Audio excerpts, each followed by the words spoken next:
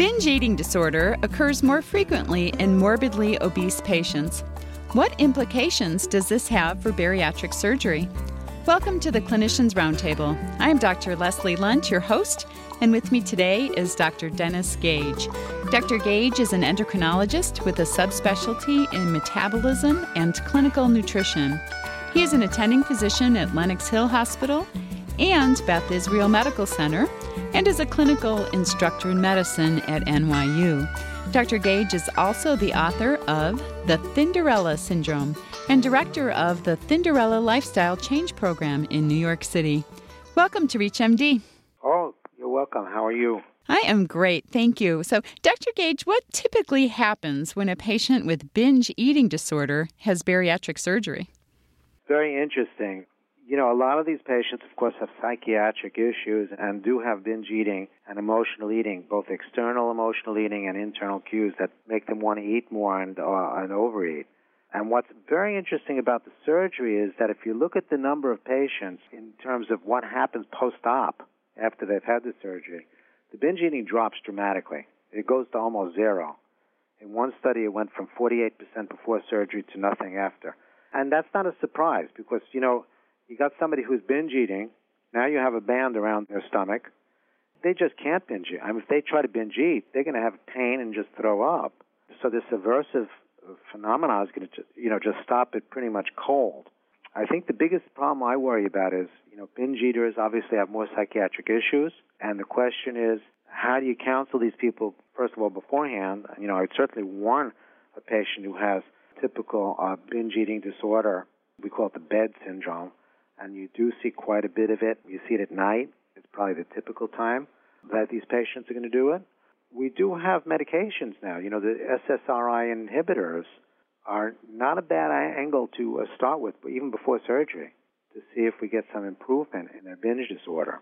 Now, I'm very careful to warn my patients to say, you're a binge eater. I know you go off, you could just down, 2 quarts of Haagen-Dazs or whatever at night. This can't happen after the surgery. I give them a fist model. I show them my fist, and I say, your stomach's not going to even be as big as this. And you just cannot do that, and you have to practice chewing and slowing down technique now. I actually have them start practicing it before the surgery so they know what they're going to get into. Despite this, there's no doubt you're going to get patients who are going to come in and say, I ate, I threw up, and, they get all distressed. One of the interesting things is with the adjustable band, which is the latest gastric banding procedure that's being done now, the surgeon has an ability to actually adjust the tightness of the band. And so that many times the patient will have, and especially the large ring bands, patients may get their band put in and may have just very subtle changes in their eating style, where they notice that they can't quite overeat the way they used to. And then the surgeon may say, okay, you've gone to group, you're learning, you're chewing, you're understanding what it's about. I'm going to tighten that band up. And what it is there's a pouch. If you're not familiar with the gastric band, there's actually a saline pouch that's subcutaneous, and you could actually take a syringe, and then by pumping more fluid into the pouch, you tighten the ring. So that's why it's an adjustable band. So there's a major advantage to that because you don't just traumatize the patient where they kind of go out of the hospital, perhaps they're lost to follow-up. They eat and they say, I can't even go out to eat now because I don't know when I'm going to just throw up suddenly. Most of these people are people who just don't understand chewing, slowing down. And the binge disorder that they've had, it's not immediately extinguished because after all, they've been binge eating for many, many years, traditionally. Do you ever see kind of the opposite problem where these patients might develop anorexia after surgery? There've actually been a couple of patients who've developed an anorectic-like behavior that were described in the literature, where they became extremely obsessive-compulsive about their weight, hardly ate. We have seen that, and I've actually seen that with the original gastric surgeries in band, where the pouch was just too tight. Boom, the patient came in. I can't eat. I actually had to carry them through medically with liquid formula for sometimes months. And I've actually had several patients with the old surgeries, bouginage, to open up the ring, the pouch. With the new gastric band, we've been, it's dramatically improved. We don't get that patient. I think that concept of starting out not too constricted and working with the patient really lets the clinician and the surgeon work together as a group I should mention, by the way, that one of the biggest problems we have with bariatric surgery, and not necessarily in New York, but across the country in general, is the lack of follow-up. There are a lot of patients who disappear after surgery and never get followed up. With the gastric bypass, certainly there's a lot of malabsorption issues, and we're really encouraging and addressing the issue of following up the bariatric surgical patient as this becomes a larger and larger group of patients in terms of the numbers that we're seeing. If you've just joined us, you're listening to ReachMD, XM157, the channel for medical professionals. I'm Dr. Leslie Lunt, your host, and with me today is Dr. Dennis Gage.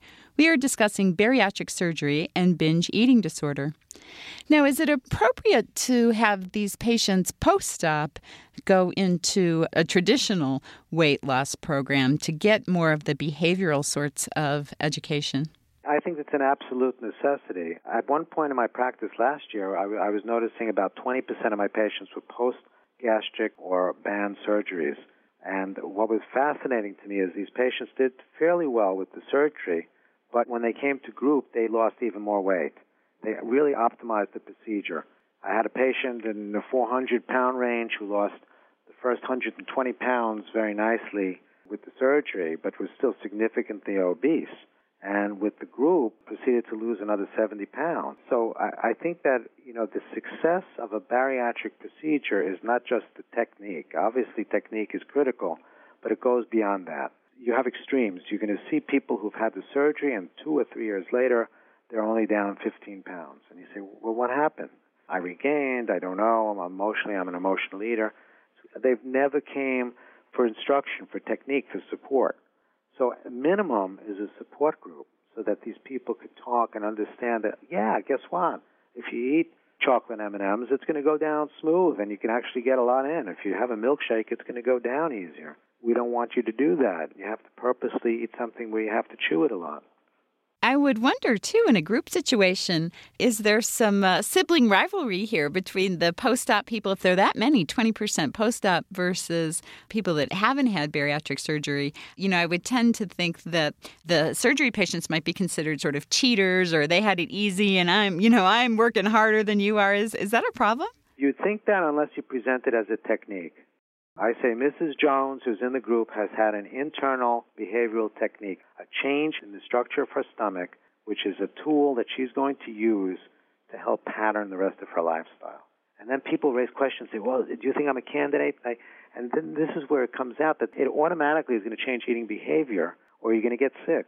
And patients understand much more what it's about, as opposed to Mrs. Jones coming in and saying, I had this great surgery, I'm never going to gain weight anymore, it's unbelievable. That's the movie star, approach, where they go and say, wow. And everybody says, let me run for the obesity surgery. It looks great. How should these patients be evaluated from a psychological perspective before surgery? First of all, I would look at their addictive behaviors. Because you look at binge eating. Do they have other addictive behaviors? Do they do alcohol? Do they do drugs? The reason I ask that is because, there are a bunch of patients who switch their addictions, if you want to call it, from food to alcohol or from food to drugs. Again, it's a strong psychological issue. So you want to look at that and make sure that these patients are reasonably strong enough to at least go through cognitive therapy and learn to deal with the eating style and not suddenly become addicted to other food substances. When you look at the regular psychological profiles for binge eating and depression, again, we could say that overall these people improve. Even in the worst case, if you take the worst patients in the world, they still improve compared to where they were when they started. Again, it's become much harder to psychologically exclude somebody. I mean, the psychiatrists who see some of these patients may find certain people that just are self-destructive, clearly are just not going to do well, and maybe those are the patients that have to be screened out. But among the binge eaters and among patients who have had even depressive symptoms, they actually have improvement. When you study them 100 pounds later, their depressive numbers are better. Roughly what percentage of obese people have binge eating disorder? It ranges. I've seen numbers as high as 25%, this so-called nighttime BED, which is the binge eating disorder that occurs at night.